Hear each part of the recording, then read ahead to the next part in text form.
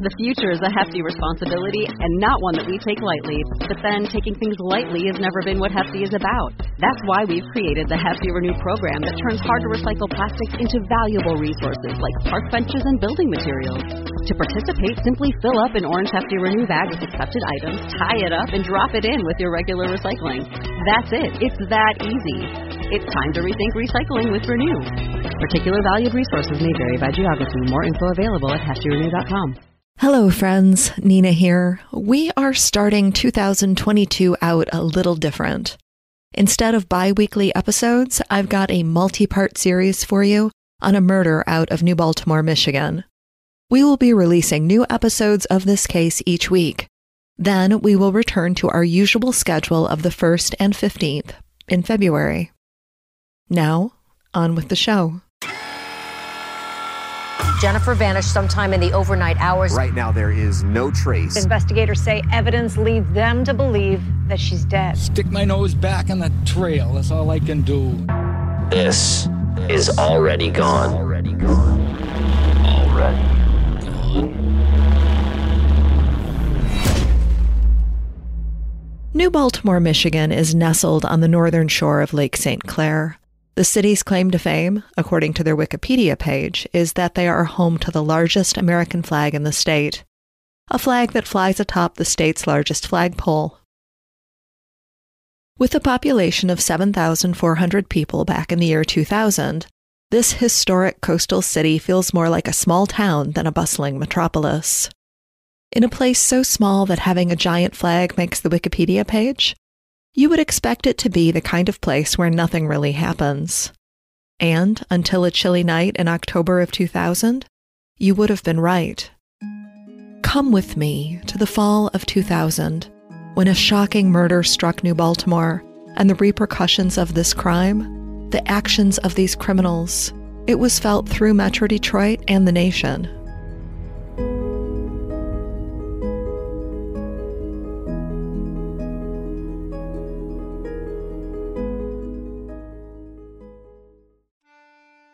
Saturday, October 21st, 2000, was an ordinary day at Mancino's Pizza and Grinders, a pizza parlor located on Jefferson Avenue near 23 Mile Road. Mancino's was in the same retail complex as a Blockbuster Video, and neither the parlor nor the video store are there today. In fact, Mancino's is now a fitness fiesta. Back in 2000, Mancino's was owned by a local man named Ken Cook. But that day, the store was being run by Jeffrey Arati and staffed by Justin Mello, Dan Buckman, Aaron Currier, Daniel Adams, and another employee whose name has not been released. Jeffrey was in charge that night. Even though he was in charge, he was a very part-time employee. He only worked a couple of days a month, as he attended college the rest of the time. As the evening progressed, their shift was uneventful, but a little busy. The store received a high number of delivery orders, and Dan Buckman was in and out of the store that evening making several deliveries. Around 5 o'clock, Dan, who was supposed to help close, he asked if he could go home a little early. Jeffrey agreed that he could leave about 10 o'clock, which was earlier than usual. He agreed to Dan's request because the owner, Ken, had said he needed to reduce employee hours. And the unnamed employee mentioned earlier, he left about the time Dan was speaking to Jeffrey about leaving early. It's noted that this employee left without saying goodbye, suggesting that this was unusual for them. However, it's impossible to tell if they left without saying goodbye to their colleagues because they were unhappy, or because everyone was busy, or maybe they were just in a hurry. As the sun set and the streetlights came on, the Mancino's crew churned out pizzas. Daniel and Aaron left around 8 o'clock when things started to quiet down. Dan, Justin, and Jeffrey could handle the rest of the evening as the orders slowed to a trickle and then stopped. By 9:30, the three young men were singing along to the radio and throwing pizza toppings at each other to pass the time. It was 9:30 or maybe 9:45 when the phone rang and Justin answered. The caller asked in a softly spoken masculine voice, "I need a pizza delivered at 10:45. Justin asked Jeffrey if they could do the delivery, and Jeffrey said no. He'd already told Dan that he could go home at 10 o'clock, which left only Justin and Jeffrey in the store. If one of them left on a delivery, the other would be alone inside the business, which was not allowed. They explained this to the caller, but they insisted that they get the pizza delivered as they were friends with the owner, and the owner said that a delivery at 10:45 was not a problem. When Jeffrey learned that the caller had spoken to the owner, he asked Justin to give him the phone. Jeffrey explained to the caller that they could not make a delivery at 10:45. He said, "Look, I'll make the pizza right away. We can do it now." He said this because they still had Dan available to make the delivery. The caller, on the other hand, was not giving up on his late-night pizza plan. He again insisted that Ken, remember that's the owner, said this delivery was okay. Jeffrey relented to the caller's request. You see, Ken did sometimes get his friends to call the store to place orders, and the friends would report back to Ken about the service they received. Employees had lost their job in the past because of getting a bad report from one of Ken's friends. Jeffrey said he would make an exception and took the order and jotted down the delivery address. But this left Jeffrey with a dilemma. He could ask Dan to stay on, but he didn't want to do that. He'd already agreed to let him leave at 10 o'clock, and Ken wanted to save money on staffing. So at 10 o'clock, Dan left, saying goodbye and reminding Justin that they both had soccer practice the next day. And listeners, Justin was not allowed to go on deliveries. His parents said he could only take a job at a pizza place if he agreed not to do the deliveries. They didn't want him making deliveries out alone with cash. It was too dangerous. Besides, Justin drove his dad's car, and he did not have permission to use the car from anything aside from going to and from work.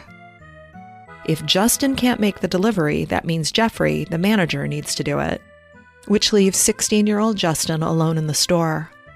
Michigan law required minors to have supervision when handling cash in a workplace after 8 p.m. or after sunset, whichever was earlier.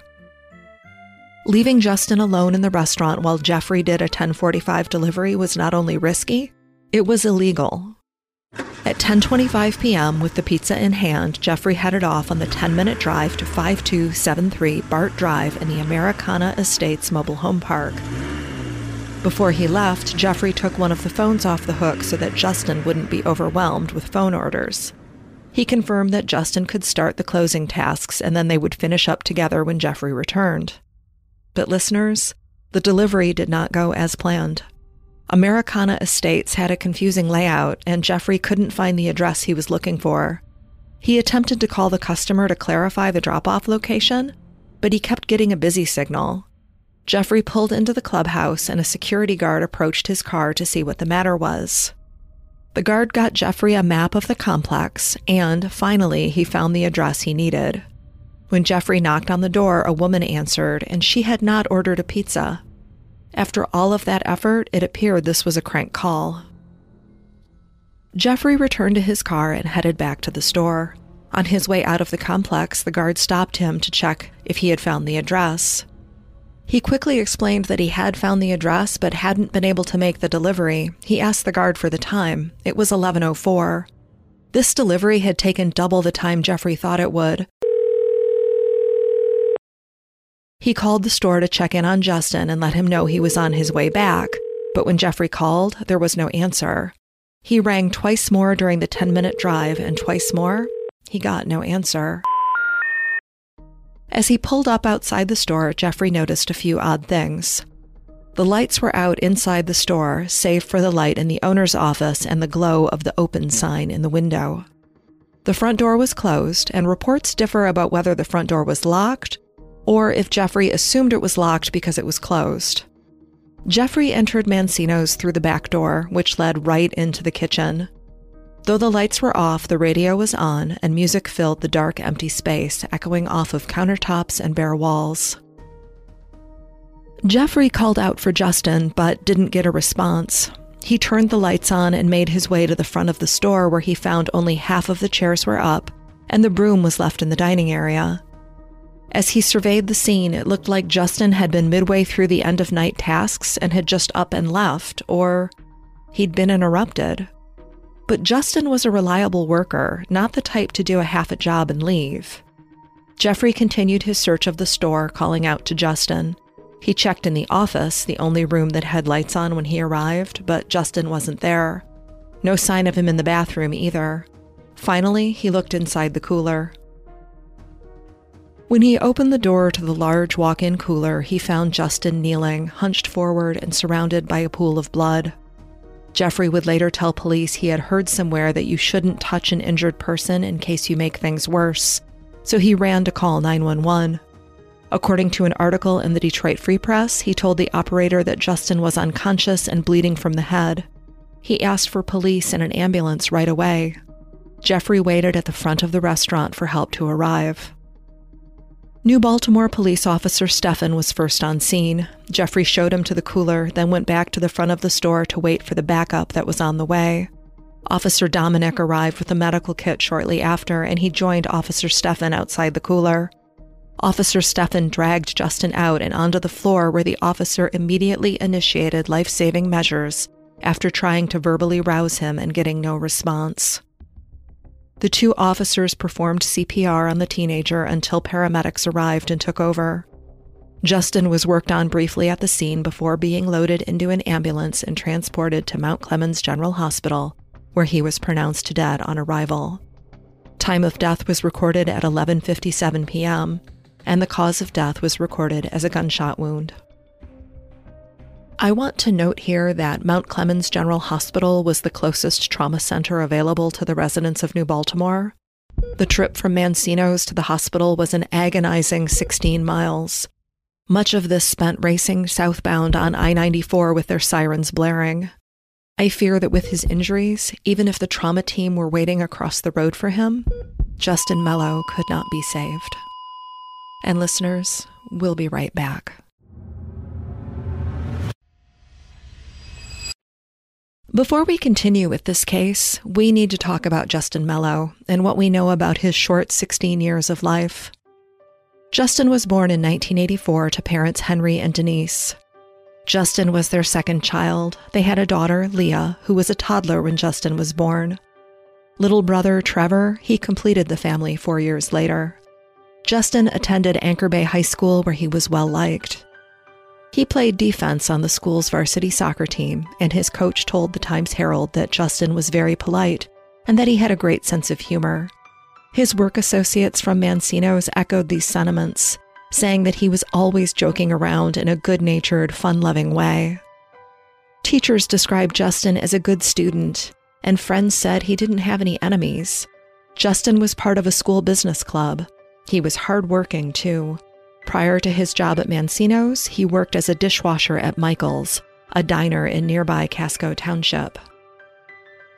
Justin was working to earn money so he could buy his first car, a GMC pickup that he wanted to buy off his dad. Justin was an average kid living a low-risk lifestyle. He didn't cause trouble for others and did nothing to bring trouble on himself. Tragically, trouble managed to find him, alone in a pizza place on a Saturday night. Around 12:15 a.m. on what was then Sunday the 22nd, Henry Mello, Justin's dad, was getting worried. He expected his son home at 11:30, and now Justin was running more than a little late. Concerned that something was wrong, Henry left Denise and Trevor, who were already asleep, and drove to Mancino's. His oldest child, Leah, she was away at college, so she wasn't home that night. When Henry arrived at the pizza parlor, he was greeted by the sight of police cars, flashing lights, and yellow crime scene tape. Henry approached the door and identified himself to an officer. The officer's face fell, and he informed Henry that he would need to go to the station. At the station, Henry was told that there had been a robbery and that a shooting victim had been taken to the hospital.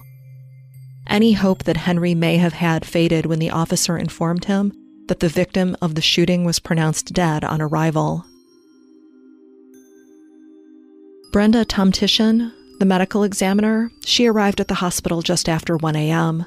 She was able to give some preliminary findings before doing an autopsy. She confirmed the wound to the head was the cause of death and added that the bullet was from a small-caliber weapon. Powder burns near where the bullet entered showed the gun was shot at close range. Listeners, 16-year-old Justin was killed execution-style while kneeling on the floor of the walk-in cooler. At 1:40 a.m., Henry Mello arrived at the hospital, followed shortly after by Denise. Henry had the awful job of identifying the body of their son. Mr. Mello recounted the experience to writer Mitch Albom for the Detroit Free Press. He described the moment the body bag was unzipped and how his world changed forever. Henry said that the exit wound from the bullet was bad. Henry told Denise not to look, but she said she, quote, felt like she had to. After this gut-wrenching ordeal, the Mellos returned to a life that would never be the same. Listeners, these cases we talk about, these murders, they have two separate but important parts: the police investigation and the impact of the murder on the family and the community. And while these parts happen in tandem, I've tried to separate them out for the sake of clarity. Through the night at Mancino's, more officers descended on the area, looking for clues and interviewing staff at other businesses. You know, back in the day, I worked at Blockbuster Video, and we were open until midnight. So it's likely that the video store was one of the first locations they visited, hoping to find witnesses that could help unravel this horrific and senseless murder. New Baltimore's police chief, John Bolger, he arrived and took command of the scene. During the interior search, they noted that one cash register was open and emptied of bills, and early reporting states that an unknown amount of cash was missing from that register. The other register was closed, but when they opened it, there was still money inside. Were the murderous thieves in a hurry, or did they just forget to check the other till for cash? Investigators found the manager's office intact with no signs of it being searched for a safe or more money. Medical equipment, Justin's shoes and shirt, and blood were found inside and outside the cooler. A key ring was found near the cooler. The ring held Justin's house and car keys, one of the few personal belongings he would have carried with him during his shift. Inside the cooler, officers found a hole in the top of a cardboard box on the first shelf. Behind the box was a dent caused by the bullet when it exited Justin's head. Above, there was a box of bags of shredded cheese, and the bullet was found in the bottom bag. Near the blood was a shell casing and a bullet fragment. After securing the inside of the building, a tracking dog and handler were called in to assist, and the crime scene was extended to include the parking lot and the back of the building, although nothing of use was found in either location. Officers took photos inside and outside of the building and took that film to a local pharmacy to be developed quickly. They dusted for prints and found a partial palm on the desk in the office and partial latent prints on the door to the cooler. Jeffrey Arati, the very part-time manager who returned to find a fatally wounded Justin Mello, he was the last person to see Justin alive, and they treated him both as a suspect and a witness. While investigators swarmed Mancino's, Jeffrey was visibly upset, crying loudly and pounding walls. After asking him to open a closed cash register, Jeffrey was escorted to the back of a police car to wait while the scene was secured. At 12:15, he was transported to the station, read his rights, and questioned about the events in the hours leading up to the 911 call. Jeffrey cooperated fully with investigators. He gave a detailed statement about the night's events, telling officers about the bogus delivery call, how he consulted with the security guard at the mobile home complex, and how he arrived back at the store where he found a mortally wounded Justin Mello in the cooler. As part of the questioning, Jeffrey was asked about employee drug use. He said he really didn't know since he works very part-time hours. However, he did recall a month earlier a former employee had a friend in Ken's office, and the two had some weed. He said that he told Aaron about it when he returned to work the next month and the employee no longer worked there. He heard both that he was fired due to the weed, or maybe he was fired because of poor work ethic. After a lengthy questioning and interview that lasted most of the night, Jeffrey was cleared of suspicion and released. While performing searches and sweeps of the outside of the building, police noticed 3 people in a car nearby and determined that their presence was suspicious. The trio was detained, and Officer Dominic was called to take them back to the station for questioning.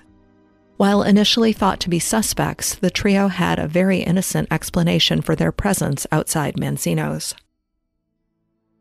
One of the 3, a young man named Jason, had found out from another friend, Ray, that there were police cars and crime scene tape outside the pizza parlor. Jason was a former employee, having worked there from May through August of 2000. He was concerned that one of his friends who still worked there was in trouble. Jason, his girlfriend Jennifer, and their friend Courtney were invited to Ray's house and had to drive past Mancino's to get there. Jason asked Courtney to pull into the parking lot so he could get a closer look, and that's when police saw them, driving slowly near the building. After being taken to the station, read their rights, and questioned, Jason, Jennifer, and Courtney were released. Ray and his girlfriend were also interviewed to verify the story, and everything checked out, so that line of investigation was dropped. Ray and Jason did give investigators the name of another former Mancino's employee that they thought would be of interest to the police. However, that line of investigation was a dead end. In the hours and days after the murder and the initial evidence collection, a task force was assembled that would grow to over 60 people from 6 agencies in a matter of days. The FBI, Michigan State Police, local law enforcement from nearby Chesterfield Township, the Macomb County Prosecutor's Office, and an undercover Macomb County law enforcement squad. They all came together to work on the first murder that New Baltimore had seen since 1967. Investigators wanted Justin's murder solved, and they wanted it solved fast. They followed a few leads in the beginning, including interviewing as many past and present Mancino's employees as possible, before zeroing in on their prime suspects. Keep in mind that New Baltimore was an inexperienced force when it came to homicide investigation, and the other agencies were supposed to contribute not only their manpower, but their expertise in these types of cases. Listeners, if you're thinking, they've had other murders in New Baltimore, you're likely remembering the Jabalee murders, and that case is from 2006, which happened a few years after Justin's death. And, as a side note, I'd really like to cover the Jabalee murders, but the department isn't releasing anything under the Freedom of Information Act citing an open and active investigation, so that may not happen. The task force assembled to investigate the murder of Justin Mello wasted no time locating potential suspects. They found one of their early suspects, a 28-year-old man named Joseph Perro, hiding under a bed in Detroit.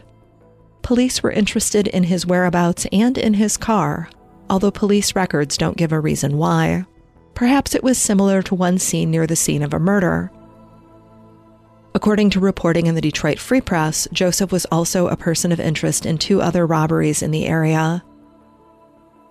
When questioned, he said he had acquired his car 2 weeks before the murder from a man who approached him on the street and asked him if he wanted to buy the car, a Pontiac Firebird, for $600.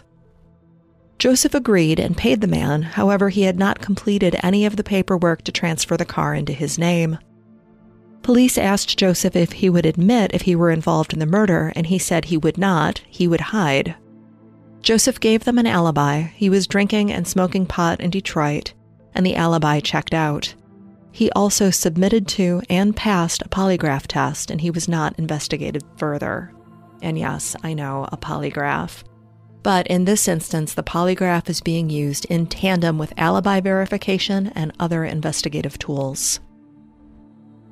Security cameras were commonplace in 2000, so checking the footage from the night of the murder was an early step in the investigation. They were hoping for a clear image of the killer or the killer's face.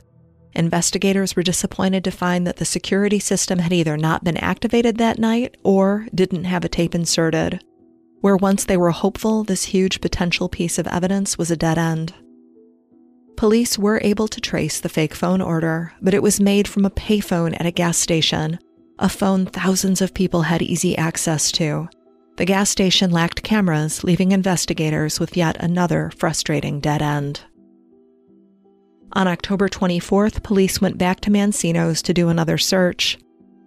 The store manager accompanied them to turn off the coolers. However, it's not clear why they needed to turn the coolers off.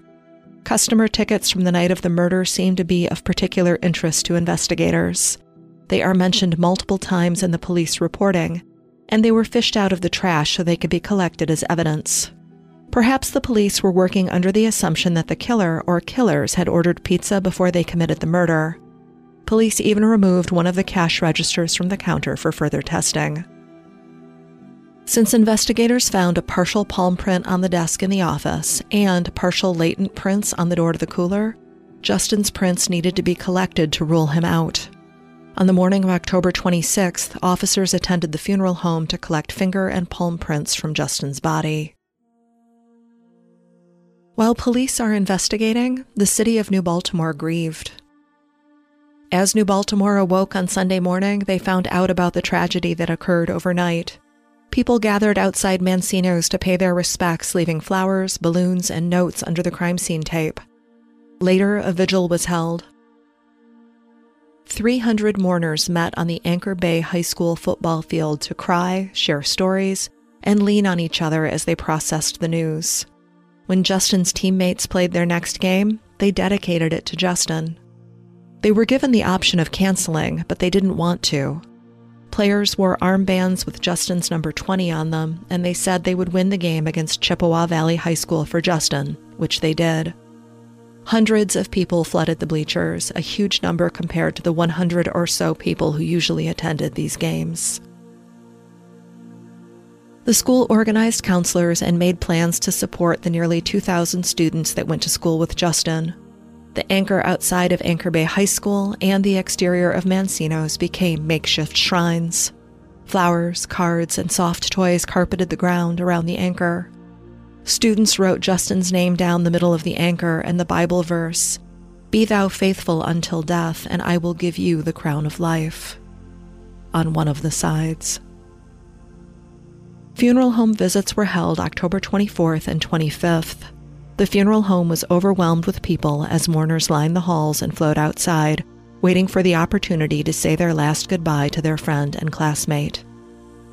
Justin's funeral was held October 26th, less than a week after the murder.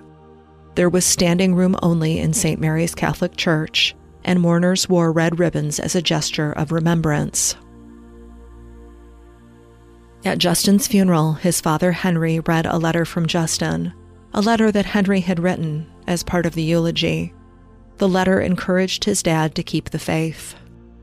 Justin was interred at St. Mary's Cemetery in New Baltimore. As with most murders, the death of Justin Mello was senseless and cruel.